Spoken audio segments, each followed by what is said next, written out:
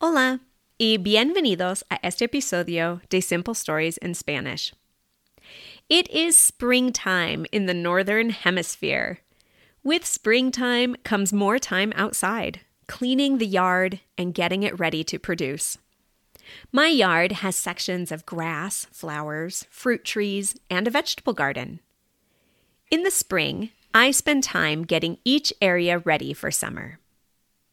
Important vocabulary in the story includes primavera, spring, jardín, yard, huerto, vegetable garden or fruit orchard, yuyos, weeds, podar, to prune, semillas, seeds, and césped, grass or lawn. I hope you enjoy Preparando mi jardín. Es la primavera en el norte. La nieve se derrita y las plantas empiezan a florecer. En la primavera, yo empiezo a pensar en mi jardín. Mi jardín es muy grande y requiere mucho trabajo. La mayoría de mi jardín es césped. Tengo 2 caballos que comen el césped en una sección del jardín. También hay césped enfrente de mi casa y detrás de mi casa, donde mis niños juegan. En la primavera, camino en el jardín y limpio el césped. Limpio el césped por recoger basura y ramas. En el invierno, la nieve esconde las ramas y basura. Es más complicado limpiar el jardín en la nieve.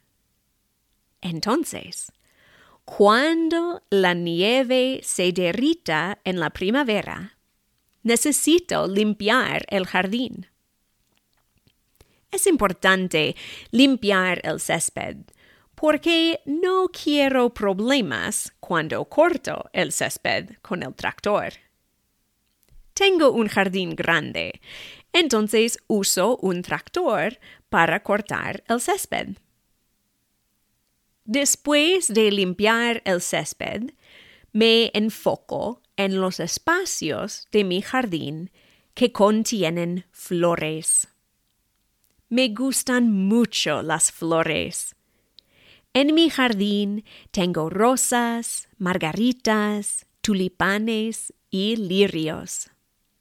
Los tulipanes son las primeras flores de crecer en la primavera. Me encantan los colores de los tulipanes, con sus tallos verdes y pétalos de amarillo, blanco, rosado y morado. En mi opinión, los tulipanes son un símbolo de la primavera. Quiero ver mis tulipanes cuando crecen. Entonces, necesito sacar la mala hierba del jardín. La mala hierba, o yuyo, es la planta que no quiero en el jardín. Los yuyos crecen rápido. Paso mucho tiempo sacando los yuyos del jardín. Después de sacar los yuyos, pongo mantillo alrededor de los tulipanes. El mantillo impide el crecimiento de los yuyos y fertiliza la tierra. Además de preparar los tulipanes, necesito preparar los rosales. Los rosales son las plantas que producen rosas. Preparo los rosales por podarlos o cortarlos. Los rosales pueden ser muy grandes. Es importante podar los rosales para estimular a las rosas. Cuando podas los rosales, producen más rosas. Necesito sacar los yuyos que crecen cerca de los rosales. Los yuyos no son bonitos como los rosales. Después de sacar los yuyos, doy comida a los rosales. La comida es un fertilizante especial para rosas. Combino el fertilizante con la tierra. Después, pongo mantillo alrededor de los rosales. Otra vez, el mantillo es importante porque bloquea los yuyos y fertiliza la tierra. Me gustan mucho las rosas. Tengo rosas rosadas y rojas. Huelen increíble. Entonces, puro los rosales, saco los yuyos, doy comida a los rosales y pongo mantillo. Cuido a mis rosales porque me encantan las rosas que producen. Después de limpiar el césped, sacar los yuyos del jardín, poner mantillo y podar los rosales, doy mi atención a mi huerto. El huerto es un espacio especial del jardín donde tengo plantas que producen vegetales y frutas. En mi huerto cultivo una variedad de vegetales y frutas. Cultivo hierbas, tomates, jalapeños, cebollas, zanahorias, ruibarbo, fresas, manzanas, duraznos, frambuesas, moras y más. Chequeo mis árboles frutales. Mis árboles frutales producen manzanas, duraznos y cerezas. Tengo 3 manzanos. Los manzanos producen manzanas verdes y rojas. Mi manzano favorito produce una manzana que se llama Macintosh. Está muy rica. Típicamente, podo los manzanos en febrero. Es importante podar los manzanos cuando están dormidos. Si podas los árboles frutales tarde en la primavera, pueden tener infecciones. Tengo 2 durazneros. Los durazneros producen duraznos muy dulces. Uso los duraznos para hacer jalea y tartas. Pero en la primavera, los durazneros no producen nada. La primavera es el momento de podar los durazneros. Cuando podo los durazneros, imagino los duraznos dulces que voy a tener en agosto. Tengo un cerezo. El cerezo produce cerezas dulces. Me encantan las cerezas. Son una fruta pequeña, pero excelente. Solo hay un problema. A los pájaros les gustan las cerezas también. En la primavera, podo el cerezo y fertilizo y pongo mantillo alrededor del tronco. Después doy mucha agua a todos los árboles frutales.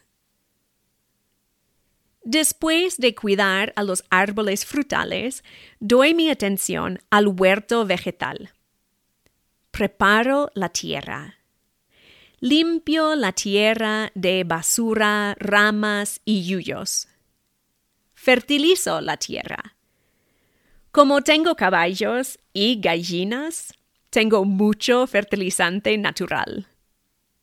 Combino el fertilizante con la tierra. Es muy temprano para muchas plantas, pero en la primavera planto lechuga y cebollas. Pongo las semillas en la tierra preparada. Pongo agua suficiente en las semillas. En poco tiempo, Voy a comer la lechuga de mi huerto en una ensalada verde. No puedo plantar muchas semillas en el huerto, pero puedo plantar semillas en recipientes especiales en mi casa. Preparo recipientes para tomates, jalapeños y hierbas. Planto unas semillas en cada recipiente y pongo los recipientes en una ventana con mucho sol. En poco tiempo, las plantas crecen. Me gusta ver todas las plantas pequeñas y verdes. Imagino los vegetales deliciosos que van a producir. Las hierbas producen comida rápidamente. En poco tiempo tengo cilantro que puedo poner en mis ensaladas y salsas. Tengo orégano para los espaguetis y perejil para chimichurri. Tengo albahaca que como con tomates y queso mozzarella. Tengo menta que pongo en mi limonada.